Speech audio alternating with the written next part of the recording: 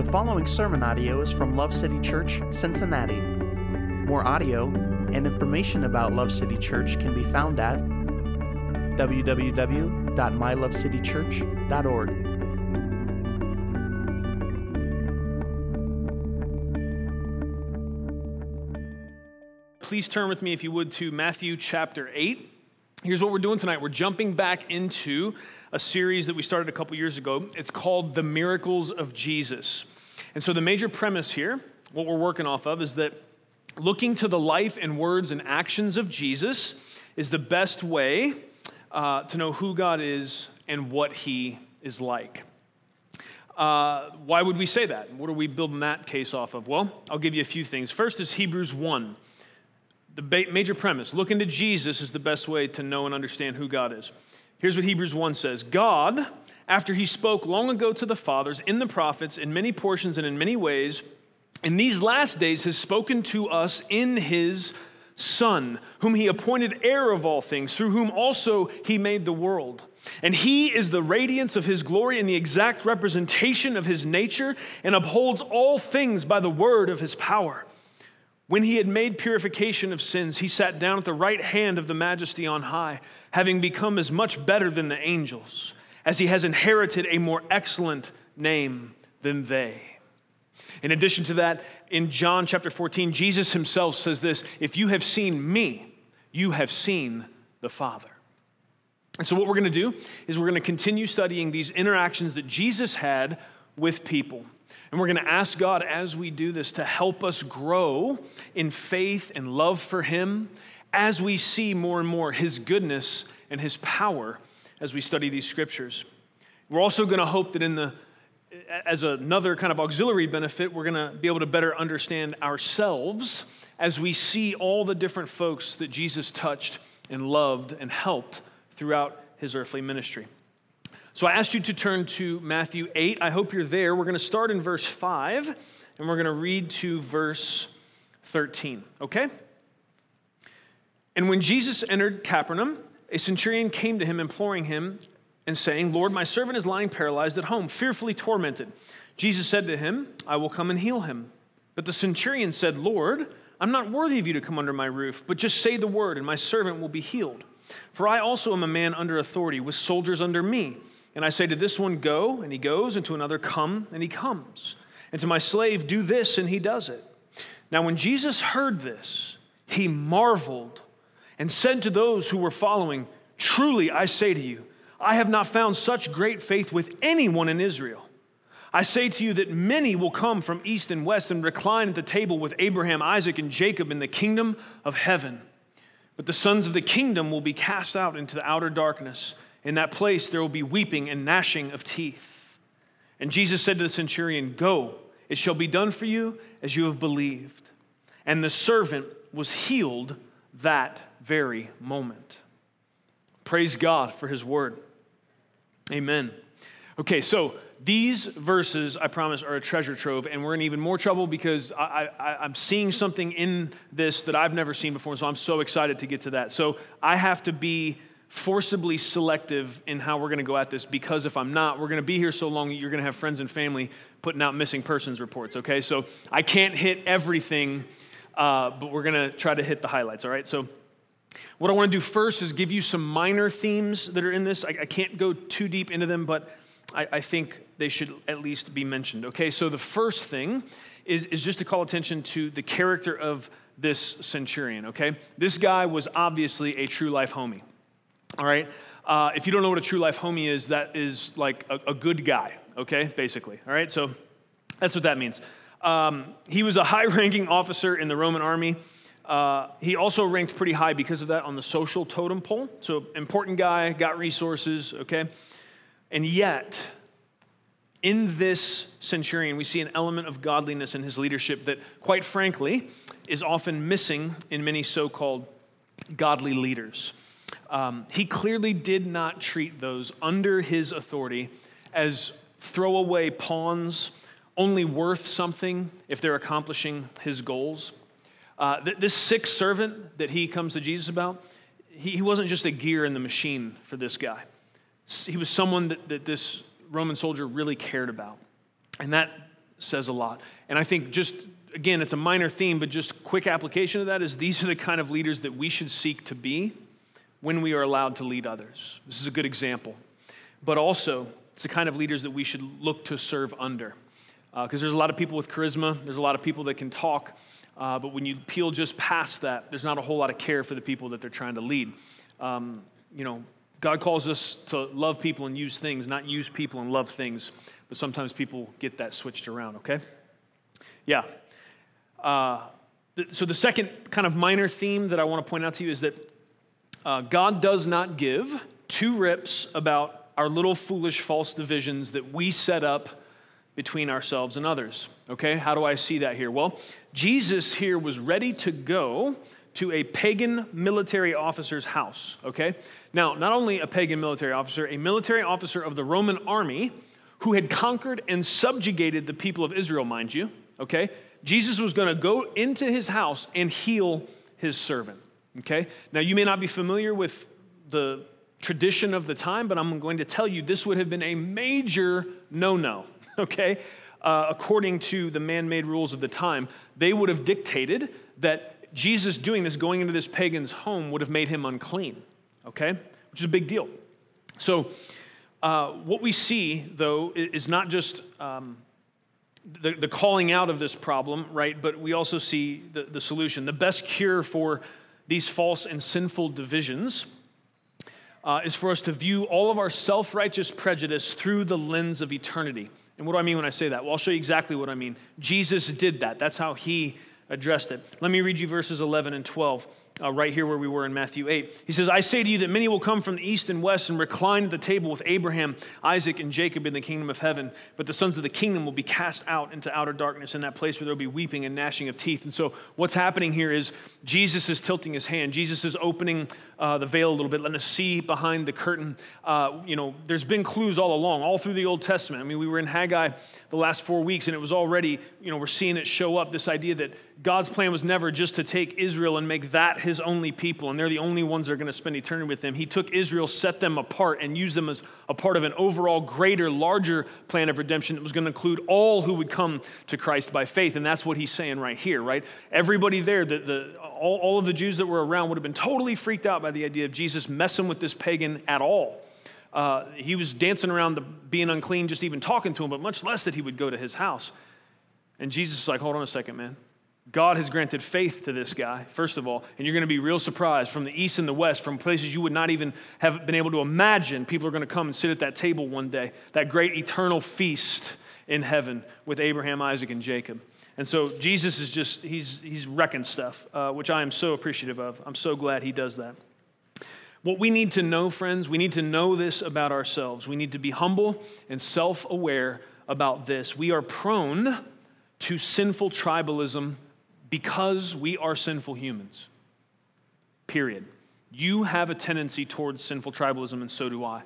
We are amazingly adept at separating ourselves by race and age, income, political persuasion, relational status, and whatever other eternally non-consequential and ignorant goofiness we can come up with. But here's the thing. If you pay any attention to the way Jesus rolled, Jesus was constantly taking a wrecking ball to all the sinful walls that we build to separate ourselves from people. We tend to do that. We build walls to keep ourselves away from people, ultimately, that we feel superior to. And that superior feeling may even come out of jealousy, because some of you might, let's just say, for example, somebody of a lower income just really doesn't like people that have a higher income because they're all corrupt, and the only way you could ever get that way is if you stepped on the head of someone else, and that's just always the way it is. So you're feeling real superior. You're feeling morally superior on absolutely no grounds whatsoever, and you'll build walls, and you'll feel better about yourself than that person. We are all prone to that kind of foolish sin. We are all prone to not being able to rest in the affirmation and the beautiful testimony of our great worth because of Christ dying in our place for our sins, of shedding his blood to purchase us. And so we end up in a scramble to try to feel better about ourselves. We look around and try to put others down somehow. And then we separate away from them. It's a sinful tendency. It's a prideful tendency that all of us struggle with. and maybe you're somebody that's less prone than others to struggle that way, you'll sinfully feel prideful about the fact that you're less prone than others to do that. Amen. So what we need to do is we need to ask God to help us by his Holy Spirit to put down all of our wall building tools, to grab ourselves a sledgehammer so that we can join Jesus on his demolition team, because Jesus is about wrecking this stuff. Amen? You guys willing to join Jesus' demo team and tear stuff up in your own heart, in your own life and mind? And yeah, amen. Good. Break stuff for the Lord. So, all right, those are the minor themes, all right? But the big theme here in all of this is faith, okay? Verse 10 says that the faith of this centurion made Jesus marvel, okay? That should catch our attention, for sure. And I'm hoping, just the fact that we've read this, and now I've mentioned that again, that the practical application for you is already apparent. But just in case, I want to spell it out. I sincerely hope that all of us, as we read this account, that our hearts were moved with passion and a desire to please God and to make him marvel like this centurion did. The contrast to this account is found in Mark 6, and it's the only other time we see recorded in the scriptures that Jesus marveled at anything or he was amazed by something. And what happened in Mark 6 was that Jesus marveled at the unbelief of those in his hometown of Nazareth, where he was not able to do many miracles, it says. And so here we see Jesus marveling at the faith of the centurion. He marveled at the unbelief of others. I don't know about you. It's just pretty simple to me which side of that I want to be standing on. And when I read this and I hear that my master stopped and his attention was grabbed by the faith of this centurion, it makes something in me want to stand up and rise to that. I want to please Jesus. I want to please God the Father. And apparently there's something about the way this guy's faith was operating that did that. And so that makes me want to rub my sleepy eyes and pay attention to what's going on here and do some digging and figure out what is it. It's not just that he liked his armor. It's not just that Jesus likes centurions. What is it? What caught his attention? My hope is that we want to understand what it is that made Jesus amazed by this guy's faith and why Jesus was so encouraged by it. And that we would desire to walk in that same type of faith, but not so that we can get God to do stuff for us, but simply because we love him and we want to please him. So let me read you this as we begin to unpack it. We know that without faith it's impossible to please God. Hebrews 11:6 says that. It says, without faith it's impossible to please him, for he who comes to God must believe that he is, and that he is a rewarder of those who seek him. And so what I want to ask you right now to seriously consider, friends, think about this. Do you desire to please God? Do you? And my question to you then is, if not, if you're being honest with yourself and you're sitting here and the answer is no, or I'm not sure, then what I'm asking you to do is for you to ask him to help you right now to see why this should be the highest goal of every human, to please him. Because the whole rest of this sermon is not going to make much sense to you, and the application will be very murky if you don't have a deep-seated passion and desire in you to please God. But for those of you that do, for those of you who maybe you're sitting here thinking, you know what? Maybe my desire to please God is not as much as it once was, but I'm reading about the centurion and I'm getting stoked about it. Well, hallelujah. Then the Word of God's doing its great work in your heart. But may all of us right now challenge ourselves. May all of us really think about how do I know if I desire to please God? Do I? How high is that for me on the list of priorities? And if you answered yes, I do desire to please God. Let's be honest, is it about getting on his good side to get something from him or to avoid his wrath?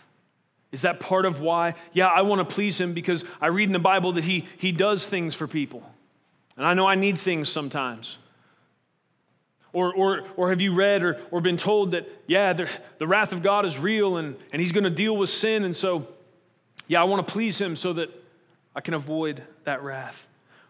Or is it because you know he has already given us freely the greatest gift that could ever be given in Christ? Do you want to please him to try to get him to do something or not do something? Or do you want to please him because of what he's already done in Christ? The greatest gift that could ever be given to anybody has been given to us. And he's already made a way for us to be saved from his just and holy wrath. Are we desirous to please him because we think that's somehow going to get him to love us? Or are we thoroughly convinced of his great love for us? And that pushes us, that causes us to have this passionate desire to please him. The latter is what we're hoping for. And friends, we are constantly pulled, we are constantly tempted to slip back into those other ways of looking at it. Either just an absolute apathy altogether, not thinking about whether or not I'm pleasing God in a given day, not running my thoughts through the grid of whether or not this is pleasing to God, not running the things coming out my mouth through the grid of whether this is pleasing to God, not running my actions through that grid of whether or not this is pleasing to God. All the time we get sucked into just straight absolute abdication of this responsibility to think about the glory of God, the pleasure of God, and that we were made for his pleasure. So it can be that all the way over there, or there's increments in between. There's places where we get pulled back into, I do want to please God, but there's this tug of war between that and I want to please myself. Or I want to please somebody else. But God, by his Holy Spirit and through the power of his word, he wants to help us with that today. He wants to free us to pursue that great and glorious goal that we were created for. That being his pleasure, fellowship with him. Hallelujah. It's a lot more fun to do what you were made to do than try to do something else. That gets old real fast. So, let's explore together what faith is and why God is pleased by it. Okay? The word faith is often used interchangeably with trust, okay? Maybe you've thought that before. Like, what is the difference between trust and faith? Well, they are different.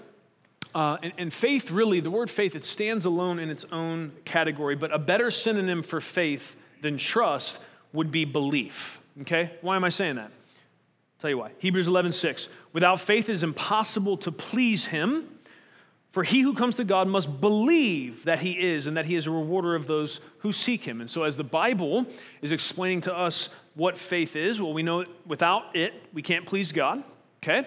And we also know that tied into that is this idea that if you're going to come to God, you have to believe that he is and that he's a rewarder of those who seek him. So faith is a noun. It's something you possess, whereas trust is a verb. It's something you do, okay?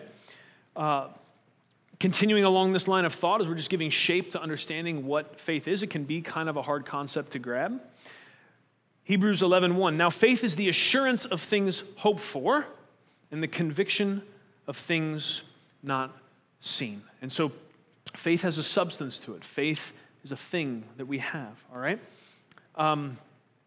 In seeking to figure out a way to illustrate the difference, because, a lot of times I think we just assume, like faith, trust, belief, that we just kind of, depending on what seems to fit nice in the sentence, we just interchange them out. But it is important to know that there's a difference. So in trying to illustrate the difference, there was a guy, his name was Charles Blondin, and in 1859, he was basically the premier ballerist tightrope walker around. Okay, so his grand stunt that really put him on the map is a 1,300-foot span from the American side of the Niagara Falls to the Canadian side of the Niagara Falls. Okay, so a roughly 2-inch rope made of hemp stretches all the way across, and so he starts out by just walking across it, but then he gets to the other side and he's going to walk back. He brings a camera with him, sets it up in the middle of the tightrope, takes a picture of the crowd,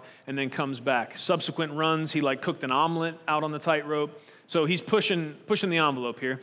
And eventually it works, everyone's eating it up. more and more crowds are coming. They're getting excited. And so eventually he ends up, he's got a manager, right? It's kind of his hype guy, right? His promo guy. His name's Harry Colcord, okay?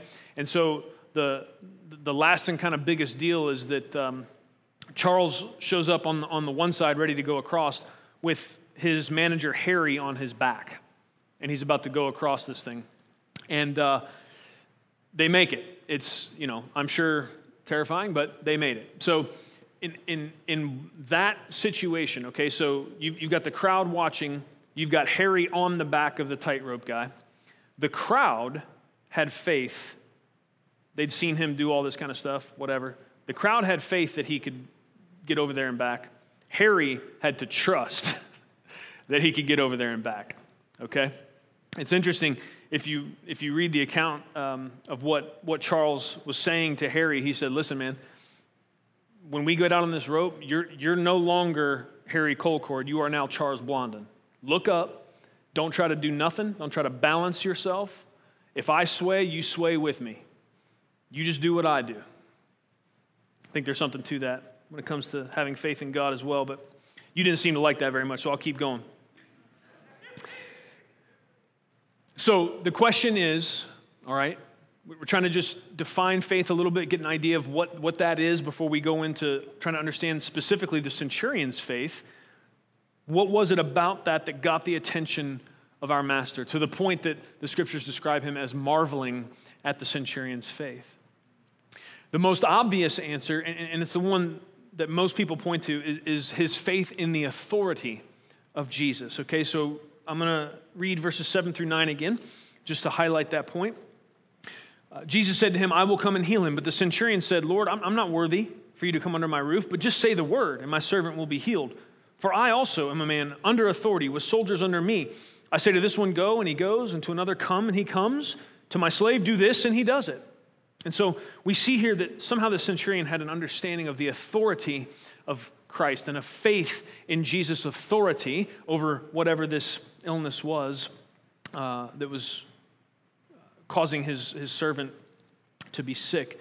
And the truth is, when we think about the fact that this guy understood this, okay, about Jesus, this authority that he had, it's really quite remarkable because, a lot of people at that time, they didn't know what to think of Jesus, right? There was even some people at one point, that there was religious leaders that accused him of driving out demons by the power of the devil, right? There was a lot of opinions. There was a lot of like, whoa, what's going on here? This Jesus guy, he's spitting in clay and people are seeing. He's driving out demons. He's telling some people their sins are forgiven. There was mixed opinions, okay? There was not, I would say, a congruent opinion that everybody had, and definitely a lot of lack of accuracy. And part of the problem is people had seen before, right? They'd seen false prophets. They had seen fake miracles, trying to lead people astray. But somehow this centurion knew that Jesus wasn't just some illusionist that would have to be in the room to pull off his trick, right? He said, don't worry about it. You don't have to come. I know how this works. I trust you. I have faith in you. I know what it's going to take and what you can do. And what this does, thinking this way, it leads us to another important part of understanding what faith is. I'm talking about how did the centurion get this, right? I mean, it's pretty amazing. How did this centurion have such faith in Jesus? Well, the answer is that God gave it to him because faith is a gift. Let me read you Ephesians 2. This is starting in verse 8. It says, for by grace you have been saved through faith, and that not of yourselves, it is the gift of God, not as a result of works, so that no one may boast. God gave this centurion the faith to trust and believe in the authority of Christ as a gift. This centurion, he had faith in the authority of Jesus to not need to come in the room, but to be able to simply speak the word. And that whatever this illness was afflicting his servant would have to obey. Now, what that should lead us to, we're starting to zero in on what caught Jesus' attention. That's pretty marvelous. That's pretty amazing. This guy, this pagan, especially in the timeline of all that's going on, having this kind of understanding of who Jesus is and the authority that he carried. But the question for us today is, do we have faith in the total and complete authority of Jesus over us and all that concerns us? And here's what we can't do, guys. We can't just say yes because we know that's the right answer. We know the right answer is that we should have faith in the authority of Christ over us and over all that concerns us. Yes, we should. But we can't just nod our heads and do that. So the question is then, how do we know?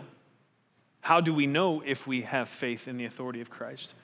Well, one way we can know is to take a realistic look and see if we obey the great command that Jesus gave us in light of his authority. Because if you remember, the last words that Jesus spoke to his men in Matthew 28, right before he ascended, was, first off, all authority has been given to me in heaven and on earth.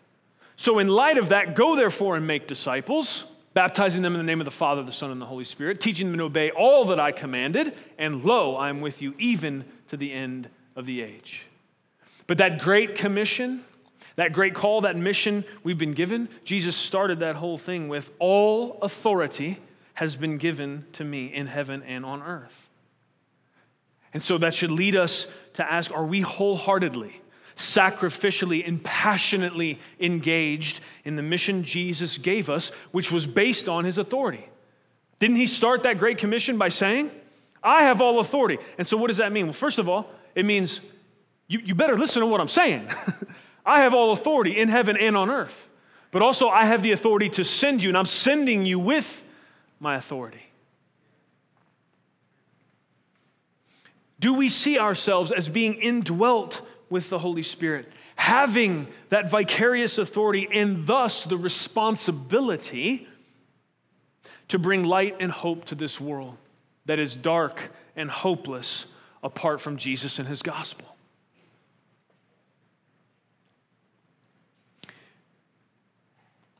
Now, if we judge ourselves and we know that there's room to grow in our faith regarding the authority of Jesus, so just to be clear, I just want to make sure that the connection is made. What I'm saying is we should be full of faith regarding the authority of Christ over us and over all that concerns us.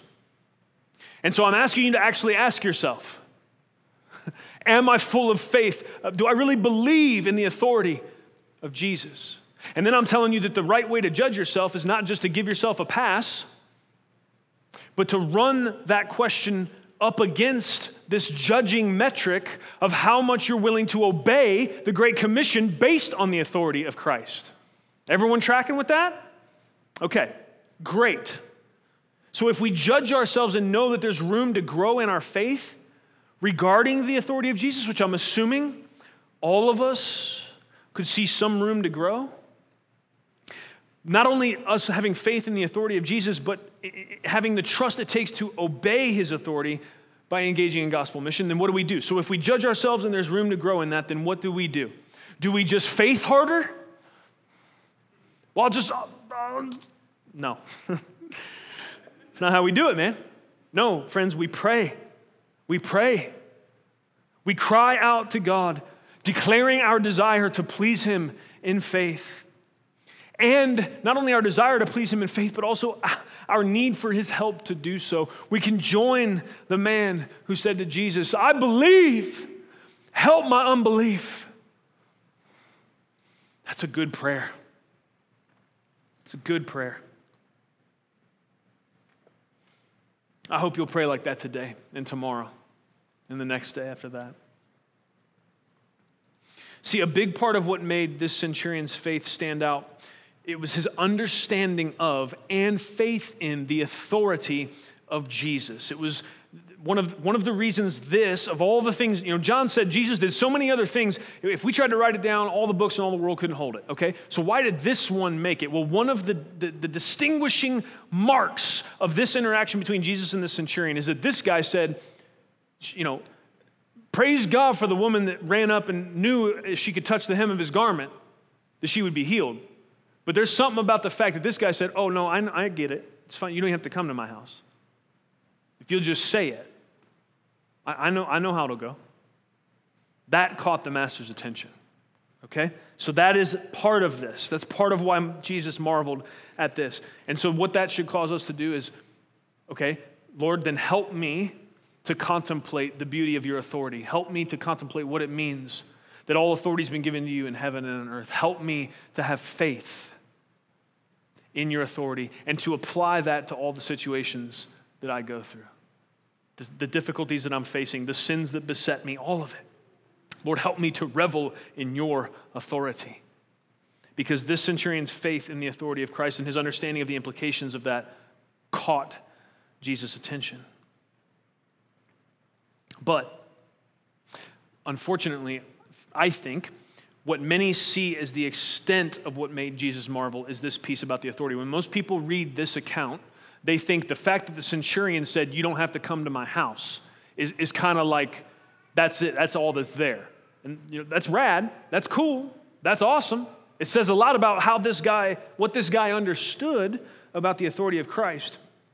But I'm going to submit to you, I don't even think that's the biggest factor in this interaction that snapped Jesus' neck on this and made him turn around to everybody and say, I haven't found faith like this in Israel anywhere.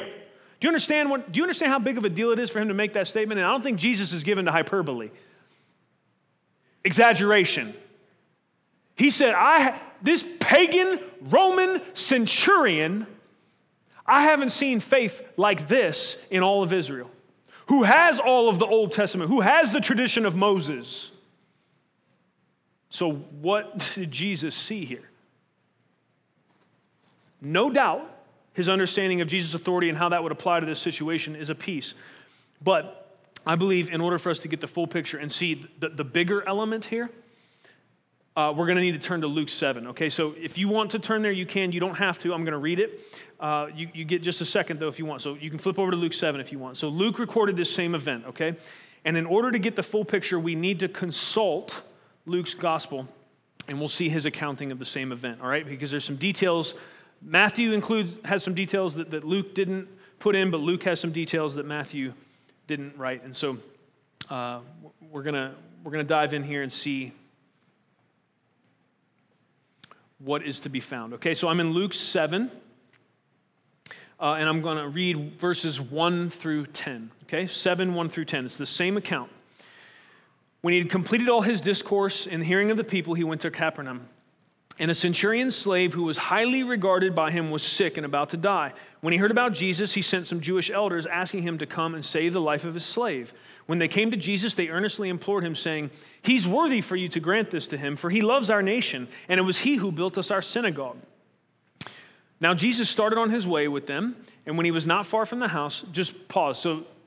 So far, we're understanding the Jewish elders are coming to Jesus. They're saying, hey, this guy's asking for his servant to be healed, and we think you should do that for him. He loves our people. He's built our synagogue. Okay, so I started out talking about this minor theme of the centurion's character. Some more elements of that come through in Luke's accounting. Okay, so either this guy is a God-fearing pagan, probably not circumcised, but probably does acknowledge that the God of Israel is the one true God. So he's either that, or just very kind and generous to God's people, to the degree that he built them a synagogue, okay?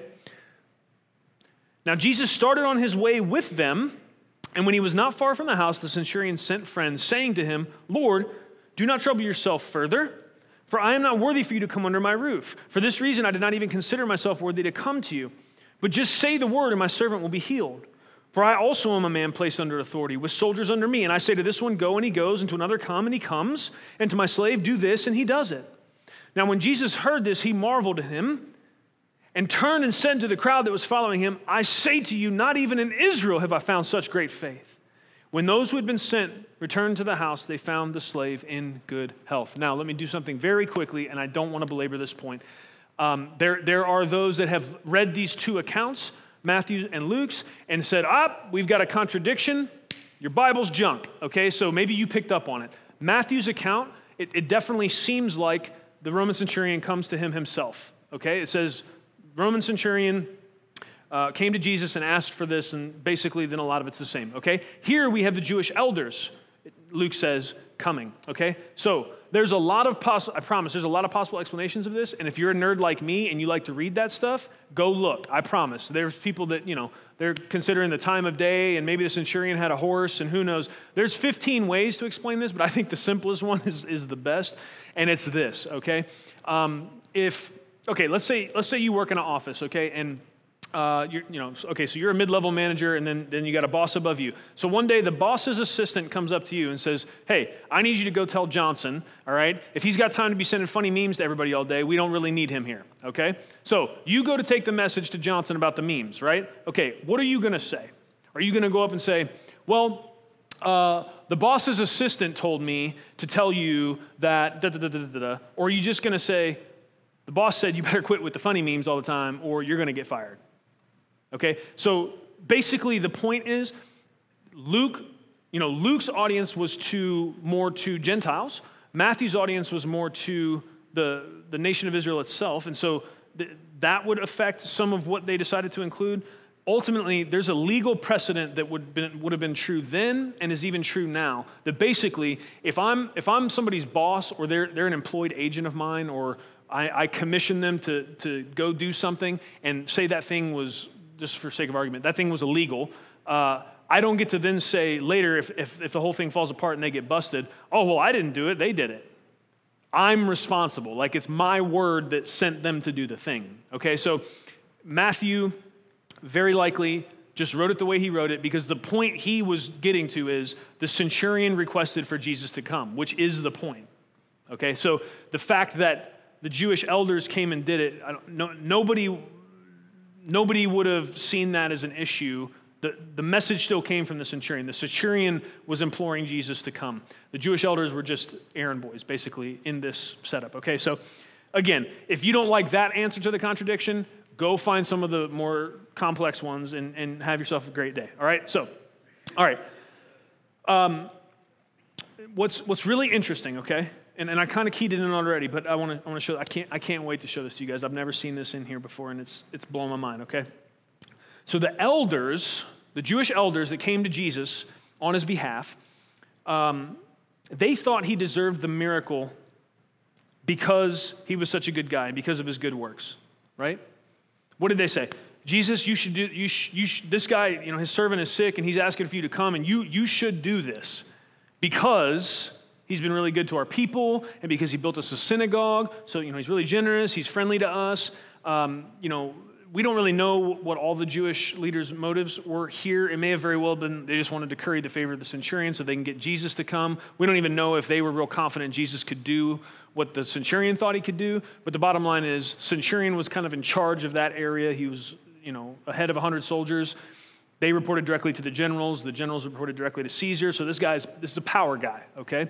And they would want to be on his good side. But it's very clear that the elders thought Jesus should come and heal this centurion's servant because of how good of a guy he was.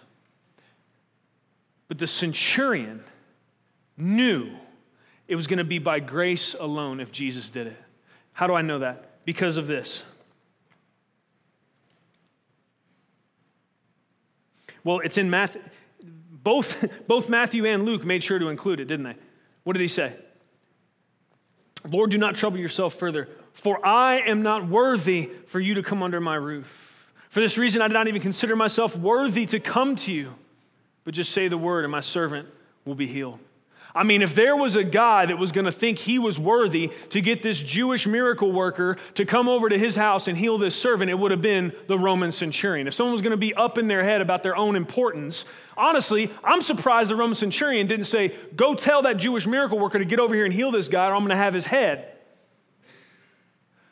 But something in this guy made him understand, no matter how important he was in the social status or according to Rome or whatever, that he needed to implore Jesus, he needed to ask Jesus, and he needed Jesus' mercy for it to happen because he wasn't even worthy for Jesus to step in the door of his home.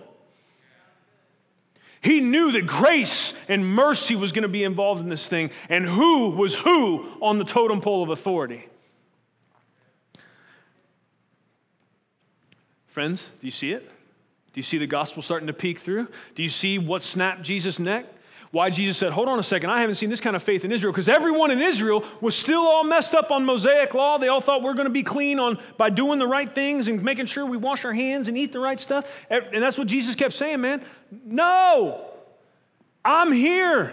I'm the one that's bringing salvation. It's going to be through faith. It's going to be through grace. And we see right here, this is what got Jesus' attention. I think the authority thing mattered, but I think this is really what caught Jesus' attention, is that this pagan Roman soldier somehow was understanding the great mystery of the gospel that was yet to even be unfolded, right?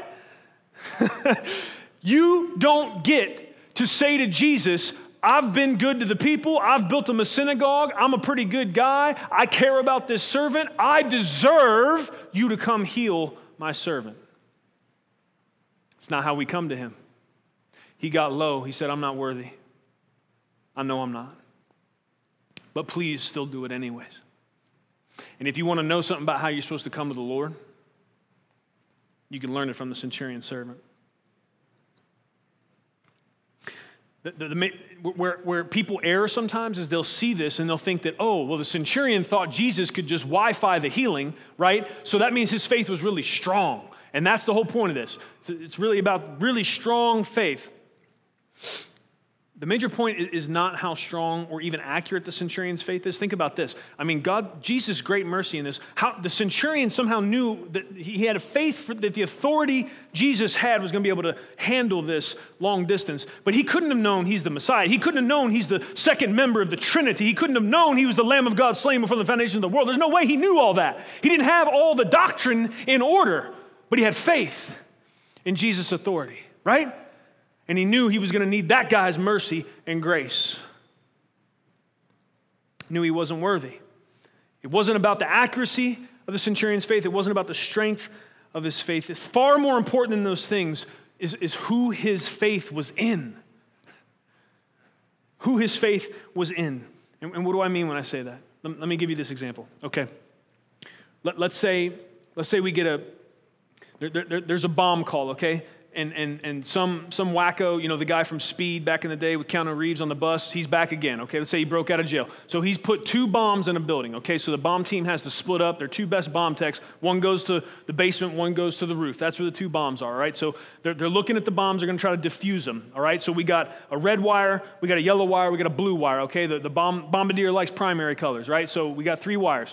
That is the primary colors, right, art people? Blue, red, yellow? Yeah, that's it. Thank you. Somebody, man, y'all, woo, all right. The education system, glory to God. Okay, so we got a red wire, we got a blue wire, we got a yellow wire. Okay, so one guy, okay, the guy on the roof, that guy's real confident, okay? So he says, I know it's the red wire. I'm 100% sure it's the red wire. When I clip this red wire, that's going to defuse the bomb. That's the right answer. The guy in the basement is less sure. I'm pretty sure it's the yellow wire, but I don't know. But the timer's about to go out, and we're all going to die anyways, so we got to clip one. Guys, my best shot we got. It's the yellow wire, okay? So they clip the wire at the same time. Yellow wire guy, the bomb doesn't go off. Red wire guy blows all to smithereens, okay? But the red wire guy had real strong, confident faith that he knew which one was right. So here's my question. Which one was more important? That the guy had strong faith about the thing he was wrong about, or the guy had put the right faith in the right wire? You can be real confident and be wrong. You have a lot of faith in the wrong thing, and that's something else. People think that it's only ignorant people that aren't learned that would have faith in God. Listen to me. You got to have faith in something to function in this life. You believe in something. You got faith in something. It's just a question of what. You believe in yourself, or you believe in societal structures, or you believe in the advancement of science that eventually we'll make it and we'll solve all the problems. Your faith is in something. I'll never let anybody make me feel dumb for putting my faith in God. You got faith too. Just where are you going to put it? Faith in God is a great gift, and it's the only right place to place it. It's the only way we don't end up broken, disappointed, and just overcome. Here's the Here's the reality. Here's what I'm seeing in this. Jesus sees this guy having this gospel-esque understanding of how it works when you come to God. And that it's not a works-based righteousness. It's not a quid pro quo. It's not that he's going to come and somehow negotiate because of his bank of good works, getting this miracle for his servant. And this catches Jesus' attention. And why is that? And it's because the gospel is so glorious that even its architect marvels when its power is on display. The gospel is so glorious that even its architect marvels when its power is on display. And friends, this should not surprise us, because we know that the angels as well are enamored with the glorious beauty of God's plan to redeem his people. We're almost done. Let me just read you this from 1 Peter. If somehow you've checked out on me, come back. Listen to this. Blessed be the God and Father of our Lord Jesus Christ, who according to his great mercy has caused us to be born again to a living hope through the resurrection of Jesus Christ from the dead, to obtain an inheritance which is imperishable and undefiled and will not fade away, reserved in heaven for you, who are protected by the power of God through faith for a salvation ready to be revealed in the last time. In this you greatly rejoice, even though now for a little while, if necessary, you've been distressed by various trials, so that the proof of your faith, being more precious than gold, which is perishable, even though tested by fire, may be found to result in praise and glory and honor at the revelation of Jesus Christ. And though you have not seen him, you love him. And though you do not see him now, but believe in him, you greatly rejoice with joy inexpressible and full of glory, obtaining as the outcome of your faith the salvation of your souls. Hallelujah.